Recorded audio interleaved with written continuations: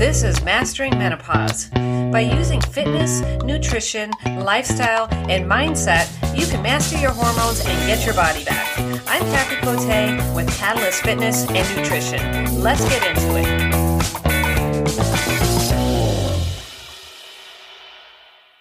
Welcome back. This is the second episode, and today we're going to be talking about diet and how it can help you with the negative symptoms that you might be experiencing in perimenopause. So most women spend 4 to 8 years here on average, and sometimes it can be more, up to 12 years. And perimenopause can start as early as 35, but the average age is 45. So let's acknowledge the changes that you're going through and address the simple things that you can do to ease those crazy symptoms. As our hormones and metabolism change, we experience symptoms that we may never have had before. So focus on a healthy balance of foods to help with issues like mild depression, mood swings, anxiety, hot flashes and night sweats, and digestion issues like constipation, bloating, and weight gain. And honestly, the first and easiest thing that you can do is shift your diet. So I don't recommend a specific diet necessarily, but following the Mediterranean diet approach seems to be ideal for most of these perimenopause symptoms.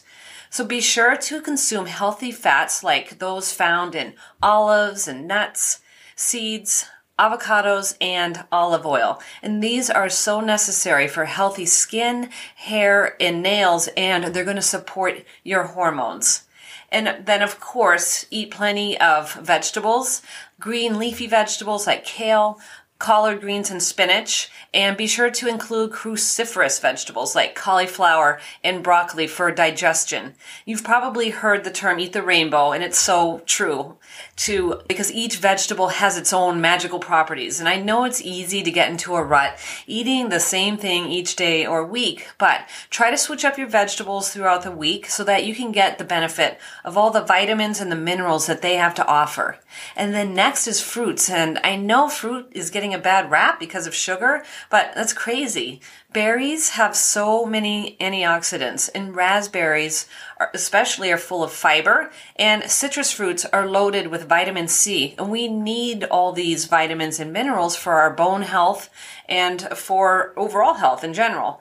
Bananas are a great source of potassium. It's kind of hard to get potassium in your diet. If you've ever if you've ever looked in MyFitnessPal, you might see that you're always low in potassium. It's kind of hard to get it in your diet, but when you focus on foods like avocados, bananas, and spinach, it's a little bit easier to get that in.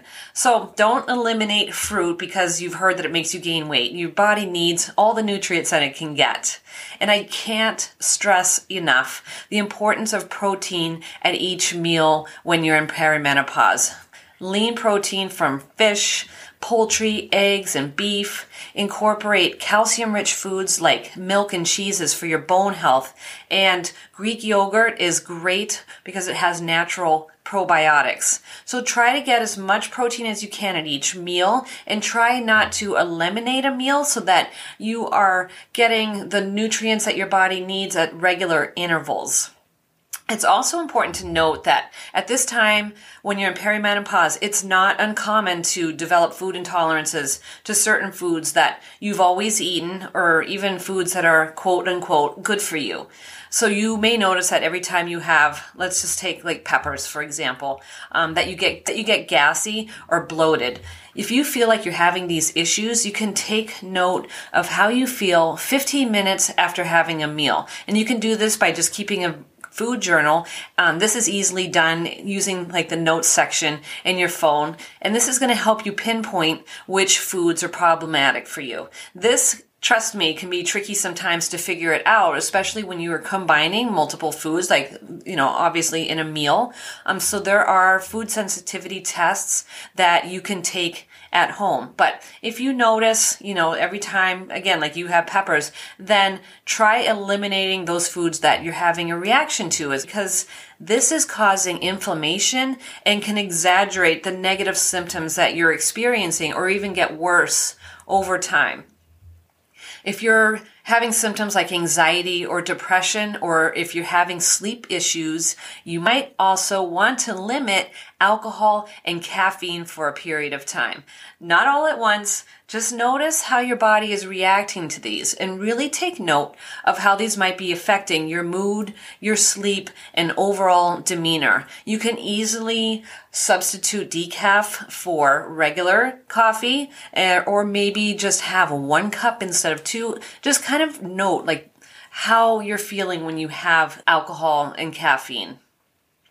Right now, your body and your metabolism is going through a huge shift, so give it the support that it needs. You'll be able to reintroduce these things as time goes on and your body settles into a new rhythm. Be open to the fact that you might have to alter your lifestyle for a little bit. Now is the perfect time to eliminate as many of those ultra-processed foods as possible to avoid things like allergies, headaches, bloating, and weight gain. Things like soft drinks, chips, candy, store-bought ice cream, boxed cake mix, and ramen noodles. So you get the idea, those ultra-processed foods. There are some great benefits for using fresh herbs like parsley for bone health, mint to prevent indigestion, and oregano or turmeric for inflammation. You can use ginger for digestive issues and ginseng for energy levels and mood. Also include foods that are rich in zinc and magnesium like oysters, shellfish, broccoli, pecans, and cashews to help with sleep issues and fatigue. And there are a ton of supplements that you can use. I'm just going to give you a couple here. Black cohosh for hot flashes and night sweats, maca for stamina, strength, and libido, and like I said, there are a ton of foods and supplements and adaptogenics available to us these days. I'm going to do an episode solely on this topic in the very near future. In the meantime, do a little research on your own symptoms and find what works best for you. A lot of the symptoms of perimenopause can be controlled through diet, but really it's your lifestyle that's going to have the biggest impact on the symptoms that you have. Not everyone experiences these symptoms. They just breeze through perimenopause, and this is what I want for you. By focusing on your diet to get the nutrients that you need, you can improve your symptoms over time and decrease inflammation and digestion issues and get the sleep that your body requires for you to feel your absolute best. Next week's show, I will be talking about how to incorporate an exercise program to benefit you, your hormones, and your body. Thrive in midlife by working with your body instead of against it. Thank you so much for listening. Please hit the subscribe button if you haven't already. I truly appreciate it. Send this to any women that you know that may benefit from this information or might need to hear this right now. If you would like to work with me one-on-one, I'm accepting new clients currently. Use the link in the show notes to connect with me, and I look forward to talking to you. Until next time, have a great week.